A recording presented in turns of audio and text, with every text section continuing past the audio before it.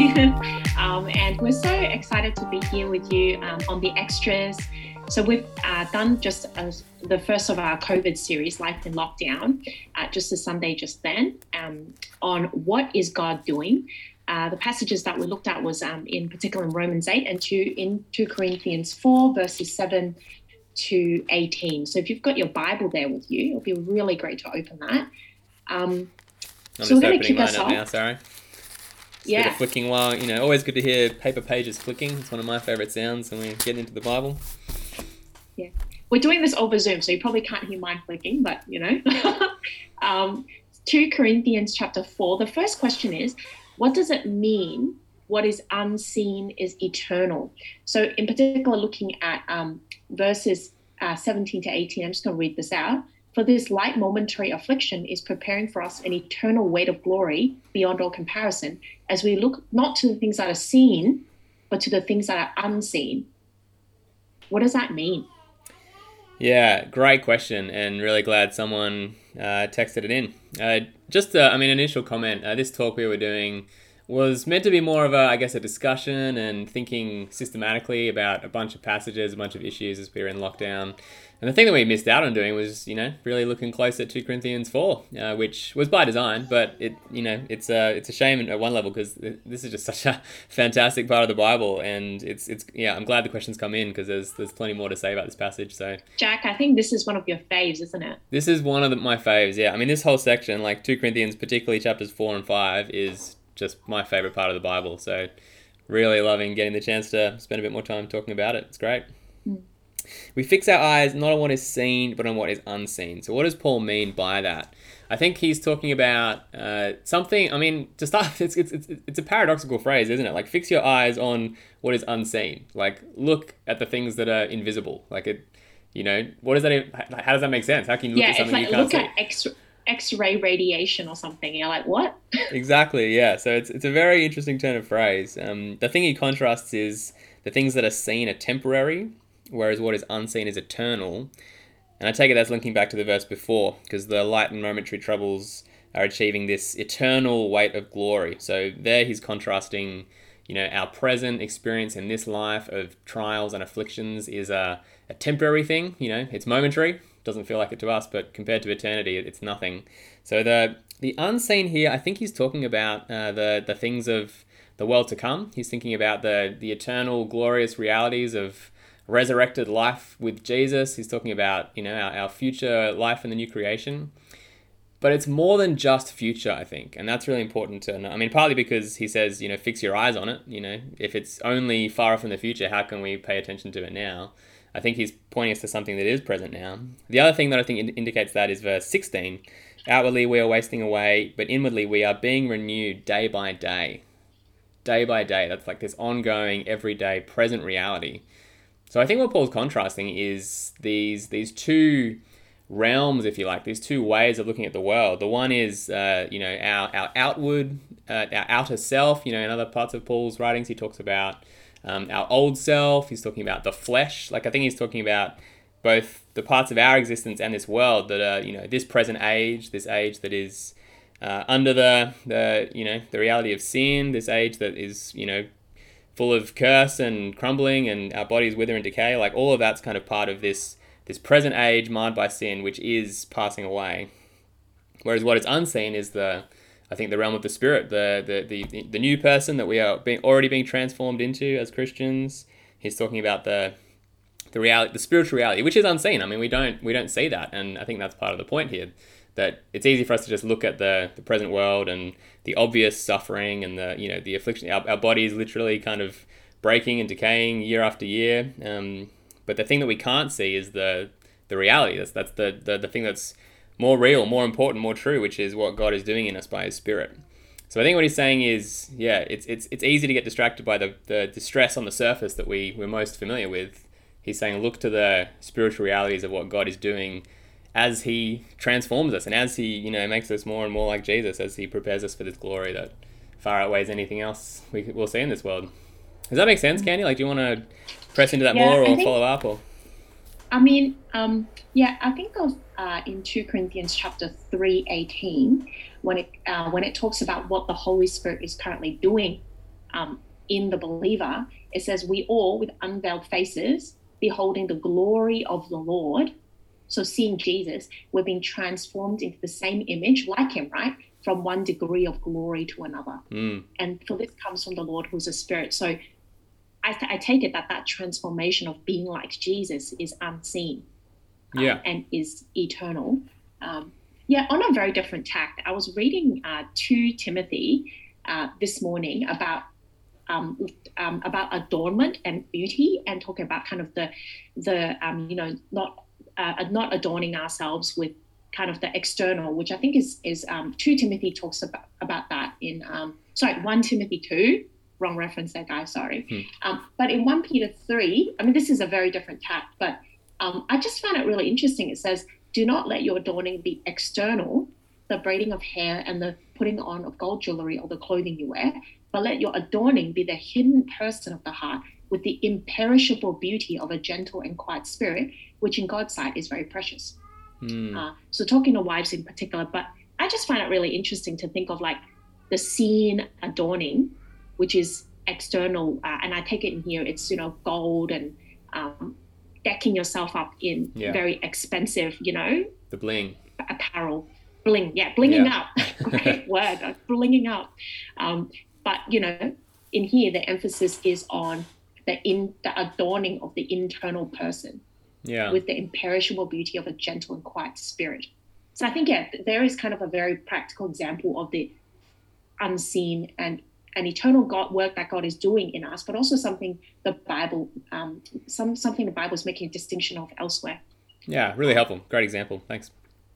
So on the second question, what is the role of the Holy Spirit, and where does the Holy Spirit work? It's a massive question, and it's a great one, isn't it? We were keen to save this for the extras on Sunday so that we could spend a bit more time digging into it. And there's so much you could say. I actually, as an aside, I've spent part of my quiet times this year basically tackling that question. I kind of realized last year, I think I don't really appreciate the Holy Spirit and his work as much as I could. So this year I basically printed off, like, search Bible Gateway, all the times the word Spirit comes up in the whole Bible, print them all off, and spent the first half of the year reading through them in my quiet times. And there's stacks and stacks of it. Like, I think there's about 700 references across the Bible, Old and New Testament, to the Spirit. So he does a lot. So I want to point you just to 3 things quickly to talk about the Spirit and his work, which is a start, but it's an important start, I think. One of the main places we got to look is John chapters 14 to 16. So the night before Jesus died, the so-called upper room discourse, where Jesus is about to leave his disciples, he says a lot about the Holy Spirit, the counselor, the helper who he's going to send after him to talk about what who's going to continue his work after he ascends into heaven. So John 16 verse 12 is not a bad place to start. Jesus says, I have much more to say to you, to the disciples, more than you can now bear. But when he, the Spirit of truth, comes, he will guide you into all the truth. He will not speak on his own. He will speak only what he hears, and he will tell you what is yet to come. He will glorify me, because it is from me that he will receive what he will make known to you. So it already stacks in that, but some of the things you see is the Spirit is a he, and that's always worth remembering. The Spirit is not it. He's not this impersonal force. He is God, the Holy Spirit. He's a he. He's the Spirit of truth. What he does is he guides the disciples into truth. He takes what the Father has already been saying through Jesus, and the Holy Spirit's job is to remind the disciples of what Jesus has said and taught after Jesus is gone. The Spirit is the sort of ongoing teacher who will continue to teach the disciples the things which Jesus has already taught them. And particularly for the apostles, that means that the Spirit is the one who inspires and brings the scriptures to bear, because the way that we got the Bible is, the disciples who were with Jesus, they had the Spirit given to them after Jesus went, and the Spirit reminded them of all the things Jesus said, which is what they then wrote down. So the Holy Spirit is the one who inspires the scriptures and gives us the word of God so that we can know him, so that we can know what God has said. He's a speaking Spirit. That's the first thing I guess I'd want to bring up. We were going to have a look at, the next passage. Can I just say though? Go. Yeah, no, I think it's pretty amazing, because that makes me think of in John, in chapter 17, I think when Jesus say, sanctify them sanctify them by the truth. And it goes, your word is truth. Just the fact that, like, as we talk about the whole subject of how we can be more like Jesus, this thing of sanctification, that the Spirit is the one who teaches us the word. Yeah. Which is so directly linked to us being made more like Jesus. That's pretty incredible. Yeah, nice. Another thing I want to say, going further backwards in John's Gospel, John chapter 3, when Jesus is talking to Nicodemus, the Pharisee who sort of comes to challenge Jesus and, really test him on what he knows. And Jesus tells Nicodemus, no one can see the kingdom of God unless they are born again. And Nicodemus says, what are you talking about? Am I meant to go back into my mother's womb to be born a second time? And then Jesus says, John 3 verse 5, very truly I tell you, no one can enter the kingdom of God unless they are born of water and the Spirit. So the Spirit here is the one who brings new birth. And this is, I guess, really a picture of what it means to become a Christian, to be converted. So another part of the work of the Holy Spirit is he is the person of the Godhead who takes the teaching about Jesus and takes the gospel and actually brings it to bear in our hearts in such a way that we are brought to life from being dead in our sins. We are born again by the Spirit. The Spirit is the one who is actively involved in our conversion, in seeing us reborn and remade as new creatures in the image of God. All of that work of taking the objective things that Jesus has done in the gospel, but actually applying them specifically to each one of us who come to believe. The Holy Spirit is the one who gives us that life in the first place. So second thing I want to say, work of the Holy Spirit. So first thing is he's the teacher. Second, he converts. And the third thing I want to say is he's the Spirit who, as we've been talking about in this talk, he's the Spirit who makes us more like Jesus. So we didn't bring this out heaps on Sunday, but everything we've been talking about, as God grows us as his children in godliness and in holiness, it's the Spirit who sanctifies us. And that word means, he makes us holy. Partly that's because of what he's called. So he's the Holy Spirit. He's the Spirit of holy. Yeah, it's all in the name. That's right. Yeah, he makes us holy because that's who he is. One place where I think you see that probably most clearly is in Galatians 5, the famous fruit of the Spirit passage. Maybe Candy, would you like to read those words for us? So that's Galatians 5, 22 and 23. Yeah. But the fruit of the Spirit is love, joy, peace, patience, kindness, goodness, faithfulness, gentleness, self-control. Against such things there is no law. Nice. And I'm sure that for those of you out there who are listening who've grown up in the church, you've probably got like a Colin Buchanan memory verse or something that helps you remember those words. I didn't grow up in the church, so I missed out on that. But famous words, but really important to remember what they're saying. That those I guess characteristics, those virtues, love and joy and peace, these qualities that reflect a life that is, faith being put into practice and someone growing to be more like Jesus, they are the fruit of the Spirit, as in they're the thing that the Spirit grows in us. So that one of the things the Holy Spirit does is this ongoing work of growing us and bringing forth in us that fruit, that fruit of transformed lives and transformed character. So that's a very little quick, snapshot, the role of the Holy Spirit. He teaches, he converts, and he grows. He sanctifies. That'd be my little summary of what the Spirit does. And everything that we've said kind of on Sunday has the Spirit in mind in the background, if we didn't bring it about explicitly. If we're going to be made more like Jesus, it's as the Holy Spirit brings that about in us by his power and grace. And that's really the context of 2 Corinthians as well. Because when you sort of get to 2 Corinthians, before chapter 4, Paul really talks about the Old Testament, the ministry of the letter, and Moses' glory versus the ministry of the Spirit that transform us to be like Jesus. So it's very much in the context of that book as well. Pretty amazing. That's really helpful. Yeah, good passage. Good pickup. If you guys want to think more about that, I think read the context as well. Super helpful. Nice. Question 3.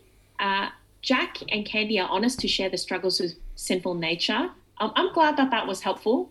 I did feel a little bit like, I was like standing naked on a tree or something, calling for attention. It was very soul-bearing and slightly scary. But yes, I'm glad it was helpful. I think for both of us, there was some rawness in that talk, which, sounds like a lot of people resonated with that, which is part of what we were hoping, we who are, on the staff at church don't want anyone to think that we're somehow on this pedestal and we're, the super spiritual people who don't struggle with grumbling and sin. And no, like, we are not perfect, as we all know, but, it's good to put that out in the open sometimes. Sorry, anyway, yeah. Keep reading the question. Glad we can be examples of imperfection and repentance. Why does it have to be so difficult to live by the Spirit? And in particular, sort of this person references Romans chapter 8 and talks through sort of Romans chapter 8 verses 2 and verses 4, where you do sort of get seem very triumphant view of the Christian. So verse 2, the law of the Spirit of life has set you free in Christ Jesus from the law of sin and death. And then in verse 4, right, Jesus has, God has condemned sin in the flesh. We see in order that the righteous requirement of the law might be fulfilled in us, who walk not according to the flesh, but according to the Spirit. Yeah. But, as we chat, both of us, about how hard it is to keep, not just how hard it is, but the reality that we are still sinful and we keep repenting. The question here is our sinful nature more powerful than the Spirit? Like, how do you explain the incongruity between what the Bible seems to say we're meant to be like and what we're really like? That's such a great question. I love this question. So, yeah, keen to keep wrestling with it. And I totally resonate with it. Romans 8, it can sound quite triumphant. And, I mean, it is, it's the passage that finishes, not even death nor life nor angels nor rules or anything will separate us from the love of God in Christ Jesus our Lord. Like, how triumphant is that? But these verses, they paint a really powerful picture of the Spirit, that he has set us free from the law of sin and death. Now, the question I think we've got to answer to help with this question is, what is that verse saying? Is it saying that the struggle against sin is over, so the Spirit has set us free, so sin should not be anymore? Or is it saying the struggle against sin is now possible? As in, let me flesh out what I mean. So Romans 6 and 7, the chapters that come before this, have this really long kind of grappling with this concept of being enslaved to sin. So you look at the kind of language that comes up in Romans chapter 6.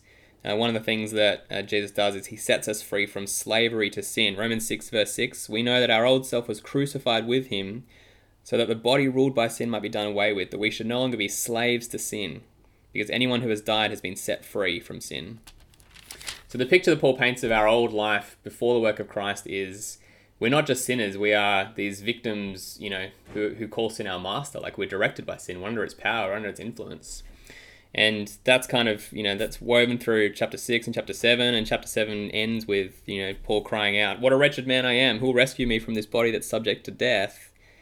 And he says, thanks be to God who delivers me through Jesus Christ our Lord. And the question is, what is the nature of that deliverance? Are we going to be instantaneously set free from sins that we don't do it anymore? Or are we going to be... just to give it away, I don't think that's the case, because we do continue to wrestle with sin in this life. So I think it's more what is the second option, which is that I think the Spirit makes our struggle against sin possible. Not easy, but possible at all. Because the picture is that in Adam, under the old way of life before Jesus, there's no ability to even struggle. Like, we're just under the power of sin, we're slaves to it. We have no choice but to sin, in a sense. Like, we're not forced against our will to, but without Jesus, we sin and sin and sin, and we're slaves to it. We can't fight sin and put it to death. And Romans 8 says that as well. Romans 8 verse 8, those who are in the realm of the flesh cannot please God. So without Jesus, you can't. You cannot possibly not sin. That's the picture we have there. And I think the work of the Holy Spirit in Romans 8 is, that's no longer the case for Christians. It's not the case that sin is such a force in our life that it's impossible for us to disobey. Like, now in this new way of life in the Spirit, it's actually possible to please God. That's how he goes on in verse 9. So, those in the flesh can't please God. But verse 9, you are not in the realm of the flesh. You are in the realm of the Spirit, if the Spirit of God lives in you. And so the picture we get is the Holy Spirit actually enables us to fight. He means that we're not slaves to sin anymore. It's actually possible for us to please God.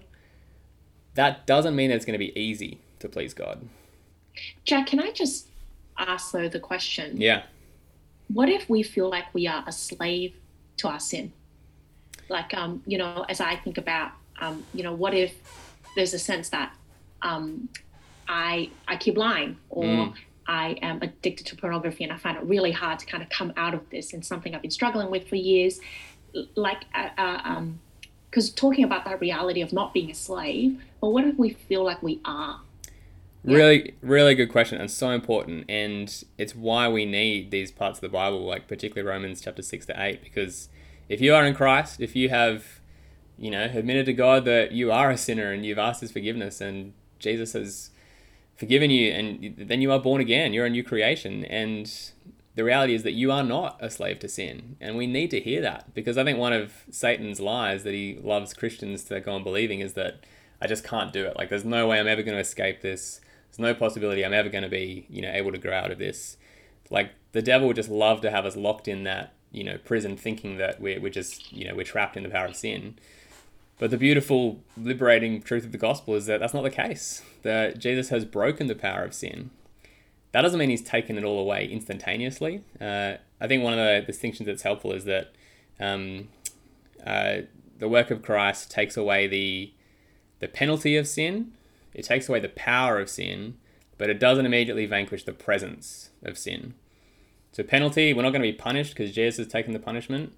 Power, we're not slaves to sin anymore. The Spirit means that we can actually fight it. And it's hard. It's going to take time. It's not going to be completely, we're not going to be made perfect at this age, but it's possible because the power of sin is broken. But sin is still present. We still have this ongoing struggle because old habits die hard. Like, we are still, it shows you how serious a problem sin is. Like, God doesn't just snap his fingers and make it go away. Like, we will battle it the rest of our lives, and it's going to be hard. It really is a fight. Like, I always think of 1 Corinthians 9, Paul says, I beat my body and make it my slave. Like, he has this picture of really grueling hard work to get his flesh and his impulses under control by the grace of God. But it's, we work hard at it. So coming back to the question, so someone who feels like, whatever the issue is, it's just unbeatable.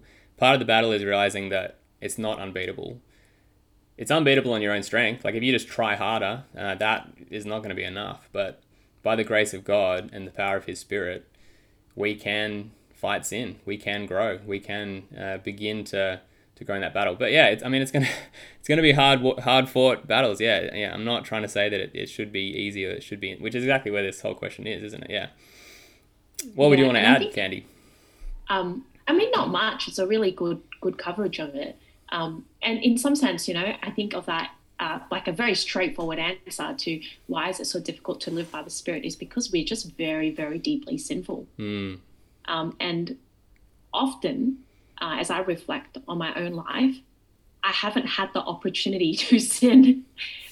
Sometimes in the way that opportunities haven't come up. So I'll give an example, right? When I was 15, I probably didn't struggle with coveting owning a house in the way that I do in my 20s and 30s, because it just wasn't something that I felt need in life. And so I think we will have different life circumstances and temptations. And so I think a part of it is that we will deal with new things as they come up, and we continue to rely on God's grace as that happens. On the fourth question, thinking about the 2 C's and the P's, and in particular, if you were there on Sunday, this great, acronym we've come up to help you. Very good teaching moment there. Remind us again, what are the 2 C's and the P? So we're talking about this pandemic and exposing two C's and a P: character, conviction, and passions. So who we are, what we believe, and what we love. In the last point, this person in particular had a question about exposing our love, like our passions. Should we use this time to examine whether we love God for himself? How do we love God himself rather than the things that he gives us? Such a good question. Again, I've been saying that a lot, but these just all are just really thoughtful questions, and I love it. I just really love to hear people wrestling. Should we use this time to examine whether we love God for himself? Absolutely. I think that's an important thing for us to examine our hearts on in any situation, but certainly now when we have plenty of things going on to remind us that this world's not the way it should be. So absolutely. how would you do that? I mean, how would you identify that? What would it look like to not love God for himself? Yeah, Candy, keen to hear your thoughts on that. I think the story of Job is the story of this challenge, right? Because in Job chapter 1, verses 9 to 11, like referencing that, what you see here is the devil, talking to God and saying, does Job fear God for no reason? Have you not put a hedge around him and his house and all that he has on every side? You have blessed the work of his hands, and his possession have increased in the land. But stretch out your hand and touch all that he has, and he will curse you to your face. And that's the challenge. When the things that are good in our life gets taken away,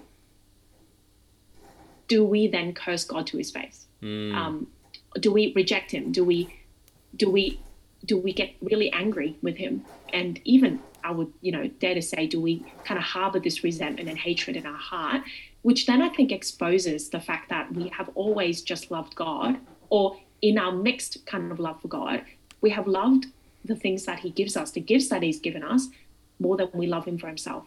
And we see that Job doesn't do that. Job says, naked I came from my mother's womb, and naked shall I return. The Lord gave, and the Lord has taken away. Blessed be the name of the Lord. Yeah. At this point, his wife is like, just curse God and die. Like, God's in charge of doing, like, God's taken all this stuff away from you. Curse him. I think that how we can tell sometimes it really is what the story of Job, teaches us is what happens when God doesn't give us the spouse that we want. Yeah. When God doesn't give us, the level of financial security, or when our job gets threatened, when our health gets threatened. And they're very, very sad and significant things, even with Job, right? Like his family, his wealth, his own health, those things are under threat. So I think that's one way that we can tell. Yeah. Yeah. So maybe the practical thing there is you can ask yourself, if you're trying to examine, is this thing an idol for me? Would life be unlivable if it was taken away? Maybe that's a question you can ask yourself. Yeah. And often it's when those things are taken away that, it kind of, how we have always felt about it rises to the surface. And in life that will happen because we will get sick. Yeah. And, we will have, family troubles and things like that. Another way I can think about it is just, I think in other ways helpful is the Bible does provide very concrete words on love, like rather than loving God. So in 2 Timothy chapter 3, verses 2 to 4, we've got like lovers of self, lovers of money, not loving good, loving pleasure rather than loving God. So we've got like self, money, not failing to love what is good, loving pleasure. And we've got 1 John 2:15, do not love the world or the things in the world. And then verse 16, it talks about what those things are. It's the desire of the flesh, the desire of the eyes, and the pride of life. That's not from the Father, but it's from the world. So I think, those are sort of also very concrete things that are good to pray and ask God. It's in a way, it's a very daring prayer to ask God if those things are true. And in Psalm 139, in the study we've done, that's what David ends up praying. David ends up praying that God would inspect him, test his heart, show him the way everlasting. Yeah. So I think, Jack, what do you think? That's all really helpful, and they're good questions to examine yourself on. I think another thing, and to take this question a slightly different direction, I think it can be possible to react to this issue and say, well, the solution's got to be basically just cut yourself off from all sort of good things in the world. Like if, you're tempted by the pleasures of this world, whether it's sex or money or, even just, good things to eat, like whatever it is, like there's these things that we can take from God and just make them gods in themselves. Just get rid of them. Just, kind of live a really basic lifestyle and be as frugal as you can and don't enjoy anything in the world, because that'll mean you can enjoy God. Sit on top of a pillar. Yeah, sit on top of a pillar, isn't it? Like those, I don't even know what they're called. That's a great example. Yeah. Simeon the Stylite was his name. He's this figure from church history in like the 3rd or 4th century where, he literally just lived on top of a column, like exposed to the elements, had some mates bring him food, that kind of thing. But he was like, that's amazing. That's the picture of utter devotion to God, right? Just cut yourself off even from even from having a bed. Like he just had a little, 1 square meter kind of block to sit on. I think that is, like, at one level there's something, kind of noble in that, but at the same time, I just don't think it's a very good reflection of the Bible, because the Bible also paints the picture that the world God has made is good, and the things that he's created are good in themselves, and they're also meant to point us to his goodness. Like we read, Psalm 19, the heavens declare the glory of God and the skies proclaim his praise. Like a beautiful sunset is something that is there for us to enjoy because it's beautiful, but it's meant to point us to God and his glory and the author of all beauty, who's given us those things to enjoy, so they would point us back to him. 1 Timothy 4 is a really important passage. 1 Timothy 4, you got, there are some people, the false teachers are, telling people not to get married and abstain from foods because that's the picture of godliness, right? You abstain from the things of this world. But Paul says, verses 4 and 5, for everything God created is good, and nothing is to be rejected if it is received with thanksgiving, because it is consecrated by the word of God and prayer. The things God gives us are good, and they're good if we thank him for it, and if we direct the praise and the glory to him as the one who gives all good things. I was reading this book just yesterday, actually, that I think put this really helpfully, so I want to read a quote. I'm reading this book called On the Road with St. Augustine by a guy named James K.A. Smith, and he's a philosopher and a theologian, and he's written this book that's all about Augustine, one of the great church fathers who lived in kind of the 300s and 400s AD. In this chapter, he's talking about Augustine's early life, where one of the big struggles in Augustine's life was his wrestle with his own, love and desire for sex, and he had this really kind of, unbridled lust through his youth and that kind of thing, and Augustine spends a lot of time talking about that. But then he kind of, the author of this book is reflecting on, does that mean sex in itself is bad? And he says no, it's a good gift that God's given in the right context. And this is what he says more generally. When I stop looking to some facet of finite creation to feed a hunger for the infinite, I don't have to reject or detest creation. To the contrary, in a sense, I get it back as a gift, as something to be small e enjoyed, as a way to big E enjoy the creator who made it. It's when I stop over-expecting from creation that it becomes something I can hold with an open hand, lightly but gratefully. Now, it's quite dense, so, skip back 30 seconds in your podcast app if you want to listen to that again. But I think the point that he's getting across is that one option is for us to just take hold of the things of this world and love them and just seek to get all of the marrow out of them as if that's going to make life good. But we over-expect from creation. Like if we're just trying to, get all our meaning from the things that God has given, they're going to disappoint because they don't satisfy what is in our hearts, this longing for the infinite. But if we turn to God and we do find our rest ultimately in him, then the things God has given, we get back in a sense, as in we've given them up as ultimate, but we get them back as a gift to be held lightly but gratefully. Like we don't need to grasp onto the things of this world because we've got God and he's better than all of them, but God's still given us those good things for us to enjoy. And then enjoyment is meant to point us to our ultimate enjoyment in God himself. Do you have any thoughts in light of that, Candy? Yeah, like at the heart of kind of how do we love God for God? I guess it's the same as how you but seeing the goodness of God. Because to be honest, I have to say, all of us, at least for me, myself, I can say very frankly, when I first became a Christian, I did really love God for the things that he gave me. And I mean, it could be the material blessing, but, I kind of just saw God as this person who is gonna, give me peace, give me comfort, and make my life better. In an eternal way, but also in other ways as well. And then, you sort of suffer as a Christian, and it causes you to ask yourself the question as things are taken away. Yeah. How do I feel about God now? And to love God really is to, what we see in Paul's life, for example, is he's just absolutely captivated by Christ. He says, the love of Christ compels us. He says, that he could say that Jesus loved him and gave himself for me. He could say things like, Christ Jesus came into the world to save sinners, of whom I am the foremost. but God was demonstrating his patience with Paul's understanding of the way that Christ loved him, and that being such a motivating force in his life, that he loved. Ultimately, we love God because he first loved us. Yeah. And we see his love for us and his kindness and his beauty, and we're drawn to him. And that makes us love him for him when we know who he is. Yeah, nice. This has been a long answer, but it's such an important question. I want to say one last thing on this question. Just to bring it back to the question. The end of the question was, how do we love God himself rather than the things he gives us? I think one practical suggestion there is to just be really regular in the practice of giving thanks for the good things that he gives us.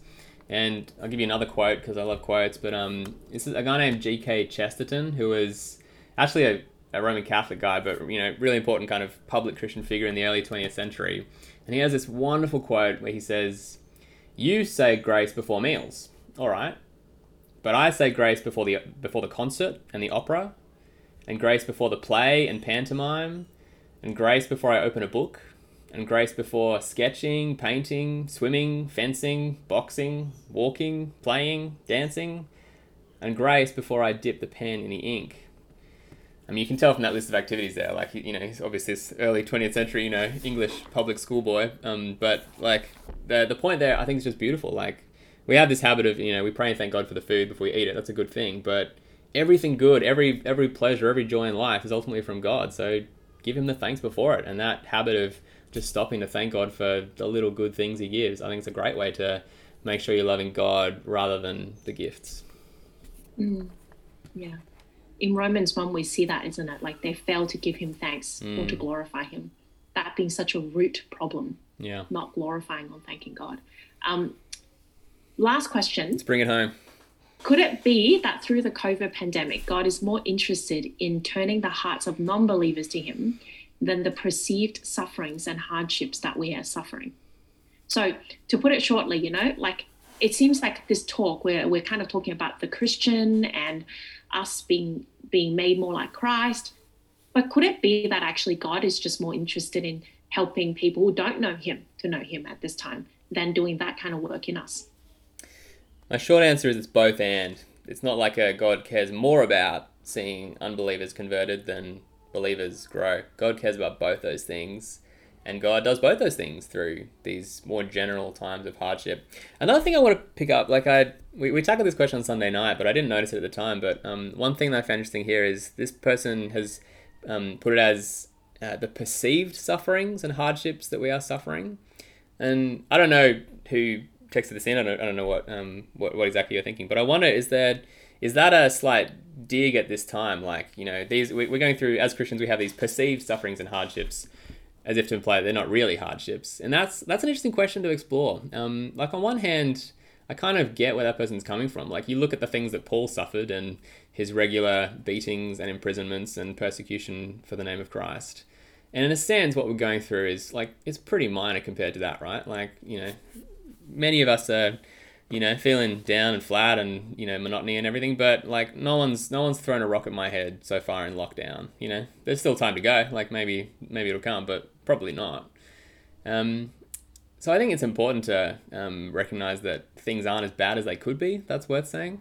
I mean, it's also worth noting, I don't know, for some people, like, there is really awful suffering going on. Like, it's not just perceived. Like, this disease has killed probably up to 4 million people around the world so far or something like that. And that's however many more millions of people who are bereaved and grieving the loss of someone they loved who, maybe they didn't even get to be there by their side while they died. Like, it's been horrific in many ways, the things that have happened in this lockdown time. So I don't want to...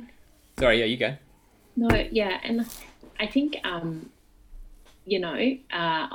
it makes me think of just all the medical staff that I know and just how intense life is for them at the moment. Months on end of basically, wearing PPE at work every day and fearful of bringing home COVID to your family, living with people vulnerable. But yeah, like I get the question of perceived suffering and hardships. The other thing I also think about is, when I went overseas sort of to a country where if people who say they're Christian pretty much, can lose their job and the government is officially, atheistic and will persecute Christians and seek to control the church. So like there are very much like the pastor was imprisoned before and things like that and beaten up. And when I came back, what I realized in a sense, like, I mean, I only went short term, so, I can't really say very definitively, but definitely my own kind of reflection is it is actually hard to be a Christian in Australia in the sense that the seduction is so strong. The seduction of like wealth, the seduction of our security, the sense of we can be Christians without giving up too much. And so we avoid the raised eyebrow. We're so scared of that. It's in those countries, or it's in that country I was in, it's almost like you don't have a choice. You're already like, if you say you're Christian, immediately it's already going to be hard. Yeah. Whereas here we can say we're Christian, but still kind of live in a worldly way. And that is very attractive. Like, yeah, so I think it's almost like there's a carrot of the seduction, and then there's the fear of the stick, the persecution, which makes it, yeah, like, I don't know, it's much more subtle in here. And I think that's why it is more dangerous. But that was my reflection in terms of relating with God. Not sure if that's answering the question at all. But I'm hearing you say, like, we don't want to underestimate the challenges that we face living in our society as Christians, that Satan's subtlety and our penchant to underestimate him is one of our dangers. That's what I'm hearing. Yeah, because it's if we can say we're Christian, but still kind of, like I don't think that's something that was, when I was in the other country, it wasn't as easy you really couldn't just say you were Christian and still live half-heartedly. Yeah. Because as soon as you've made that statement, you have pretty much gone against the government, gone against people in your family, gone against, your employers. So it's like, well, if you're going to say that, then there's going to be consequences. And I think, that brings, and us doing that here, not having that, brings with it a separate set of challenge in the power of seduction. But yeah, well said. All right, again, I want to say one last thing on this question. I reckon this question, so we've digressed, haven't we? So is God, more interested in turning the hearts of unbelievers than the sufferings of Christians at the moment? I guess one of the questions to ask back at the question is, sorry, not a question, but I think sometimes we can have this assumption that the main thing that God's doing is people who don't know him, they get to hear the gospel, they repent and believe, they get to be saved, and that's wonderful. And then the rest of life as a Christian is just sort of like the waiting room almost. It's like the decisive thing has happened, you become a Christian, so now you're just kind of, marking time, I guess, until either we die or we go to glory or Jesus comes back. I think salvation, as it's pictured in the Bible, is a much broader thing. Like, God is saving sinners, but his work in us before we're Christians, and his work in us as Christians are both part of that process. Justification is this one-off thing that you believe and you're justified and that's done. But salvation is a bigger category. A verse that I often think of on this is the first part of 1 Peter. 1 Peter chapter 1 verse 3. Peter's got this great praise to the God and Father of our Lord Jesus, who's given us new birth into this living hope. And he's talking about this inheritance that can never perish, spoil, or fade. And he says, this inheritance is kept in heaven for you, who through faith are shielded by God's power until the coming of the salvation that is ready to be revealed in the last time. So the way Peter puts it is salvation is still to come. And right now, in the context of Peter, he's talking about the whole of 1 Peter is about suffering, like great persecution going on. And God is shielding his people, guarding their faith, protecting them, helping them to endure suffering, growing them through it, looking towards that salvation that's still to come. So we don't want to just think like, once God has saved someone, saved inverted commas as in they've become a believer, that's done. Like, the work that God is doing, growing us in holiness, helping us to have our faith refined by fire, that is part of saving us. Like, we will not stand before Jesus saved on the last day if we give up and throw in the towel and, if we crumble under their suffering. Like, what God is doing in Christians to grow them is a part of him saving sinners. So both those things matter heaps. Yes, God is using the suffering to call people to himself for the first time, and God is using suffering to hone us and help us to grow in holiness so that we'd be ready to meet him. Both those things are just crucially important in seeing sinners saved. Thank you, Jack. And thanks for all of your questions. We hope that the extras has been helpful this week. couple of deep dives, but that's what we're here for. So we hope that those of you who are tuning in, that there's something thought-provoking here, something to challenge what you believe, and something to challenge, how you're living. That's what we're keen to do. We're all hoping to, under God, by His power, grow through this time and through all times. So thanks for listening. Bye for now.